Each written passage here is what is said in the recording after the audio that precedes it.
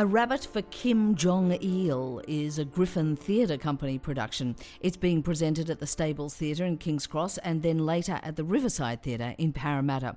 I'm Angela Catterns and this is Kit Brookman, the playwright. Hello there, Kit. Hello, Angela. And Lee Lewis, the director. Hello, Lee. Hello, Angela. So it is an intriguing title, this Rabbit for Kim Jong-Il, and there really was such a rabbit, apparently. Kit, can you tell us about it? Yeah, well, the play is based very, very loosely on a true story. Essentially, there was a rabbit breeder in Germany in 2006 who was known for breeding some of the world's largest rabbits.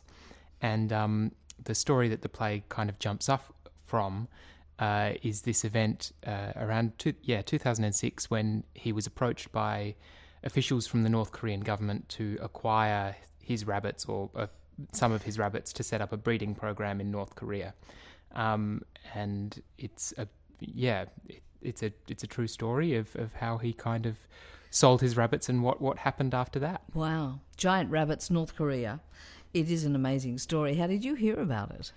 Well, it was at a dinner party, actually at Lee's house with Lee and her partner Brett Boardman, and it was a story that Brett told that I'd never heard before, but it was one of those moments as a playwright you just go, that is too good to be true, or too strange to be true, and I was hooked. Was this the first time you'd heard about the rabbits?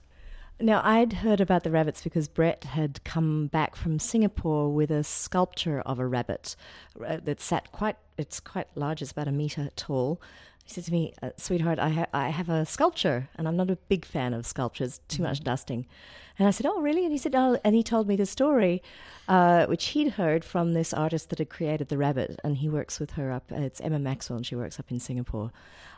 Anyway, we still have the rabbit, but Kit and Luke had come over to dinner, and it's quite a prominent feature on a mantelpiece. And so Brett got into it and explained it, and I'm like, oh. And now what I've learned is be very careful what you talk about at dinner parties with playwrights.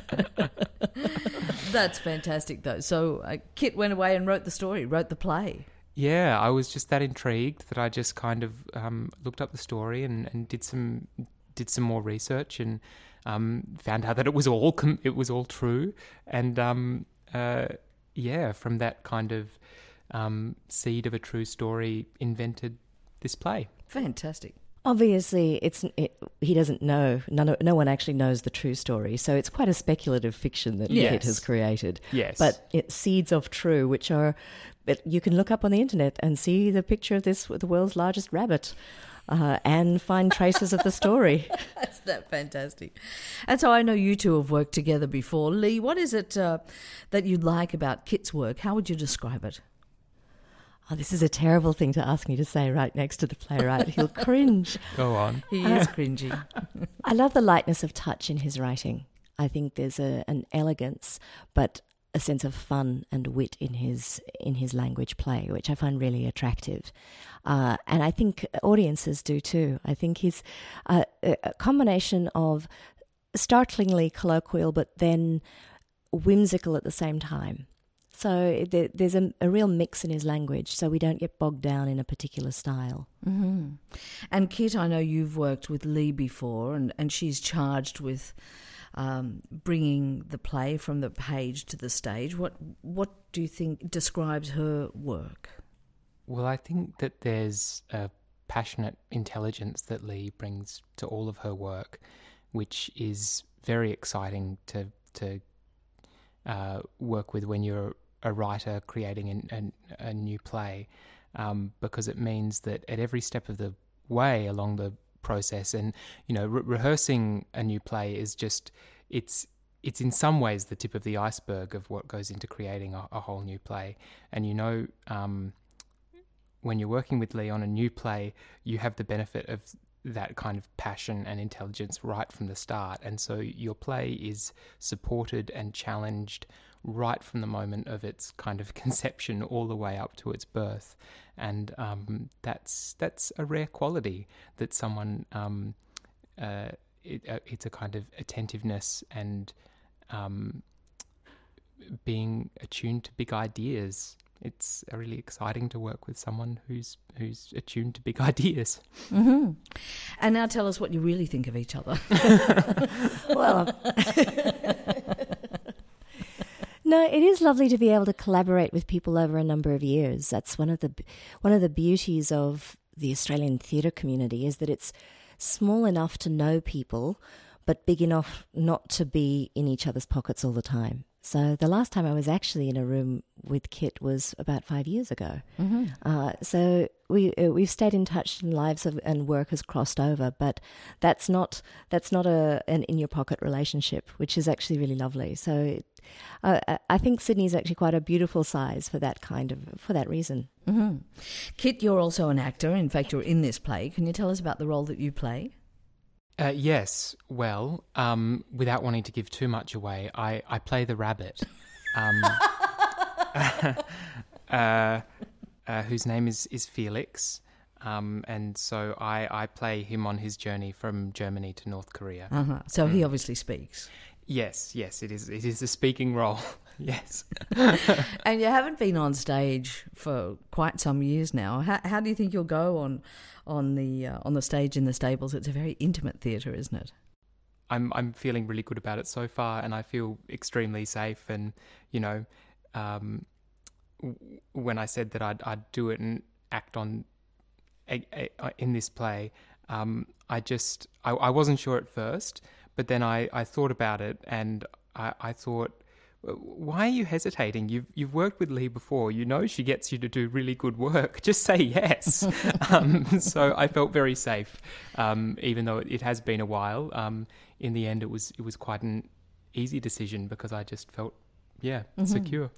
Is that a blessing or a curse, working so closely to your audience? In terms of the space, it can probably be either.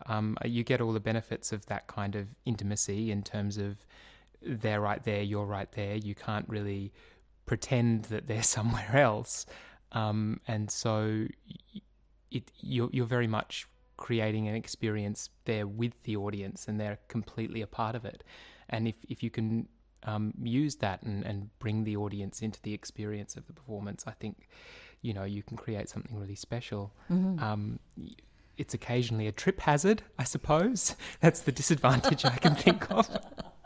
What, falling over people's legs? Yeah. Really? Yeah. Or not that I've seen it happen. But... Have you, Lee? Yes, I have. So following your run at the Stables in King's Cross, you move the production to what is the actual geographical heart of Sydney, and that's to Parramatta, to the Riverside Theatre. Do you look forward to playing to a different audience there? Oh, definitely. It's one of my favourite things, is to take a play and move it between audiences, because then you start to really test the play and you see whether the story can move across the space of the city. And if it can't move across the space of the city, how would you ever expect it to go beyond Sydney? Mm-hmm. So for me, the relationship between the Griffin audience at Griffin and the Griffin audience at Parramatta is wonderful. And if I could do that with every play, I absolutely would. In fact, there are plans afoot to make sure that that's possible, so that Sydney stories can move right around Sydney. That's fantastic. So you're straddling the city. The more recognition there is of Parramatta as the demographic centre of Sydney, and actually therefore on some level Australia, the more interesting it is to me to think about the stories that come from there, and the more important it is to break down that idea of Western Sydney. It is Sydney. And, I imagine, in the future, what I'm hoping for is for there to be a Griffin West Side and a Griffin East Side, and so that the city doesn't have a split in its consciousness the way it does now. Fantastic. So tell us, Lee, what can audiences expect from A Rabbit for Kim Jong-Il? Is it sad? Is it funny? Is there a moral to this tale? All of that, yes. No, I mean that. It's a play with a talking rabbit. You've got to think there's some funny stuff in there. But the heart of the play, and the reason that I've always been interested in this play, and I was shocked when it came to me as a script, that this playwright had heard a few words at a dinner party and turned that into quite an extraordinary play. The reason I love it is that deep down inside, what it's really about is forgiveness, with a big question as to whether you actually believe in forgiveness or not. Is it possible or not? And if not, then how shall we live? And I think there is a big, serious question that sits underneath this funny play with a rabbit in it. And that's why I want to do it, because I think it matters. I think the 21st century is really a wrestle with the idea of forgiveness. Can we forgive the great crimes of the 20th century? Mm-hmm. Tell us where the play's set. The play is set in Germany and North Korea, with a slight stopover in the airport in Belarus. It was one of the things that sold me on the play, was the very beginning. There's a big monologue from the German man, Wertheim, and he's speaking to a Korean gentleman next to him, and at the end of his monologue, he says, "Oh, you know, your German is very good." And I realized that the whole play is ostensibly in German or in North Korean, but we're hearing it in English, and I think that's fun. Yeah, that's fantastic, isn't it? And so, apart from the rabbit, who else is in the cast? Well, it's a cast of 5. So there's the rabbit breeder, who's played by Stevie Rogers. There's a local pet store attendant, played by Kate Box. And then there are 2 officials of the North Korean government, played by Kang Chan and Mei Mei Thorne. Fantastic. It sounds intriguing, to say the least. A rabbit for Kim Jong-Il. I can't wait to see it. Thank you so much, Kit Brookman, playwright and actor. Thank you, Angela. And Lee Lewis, director. Thank you, Angela. It's been great.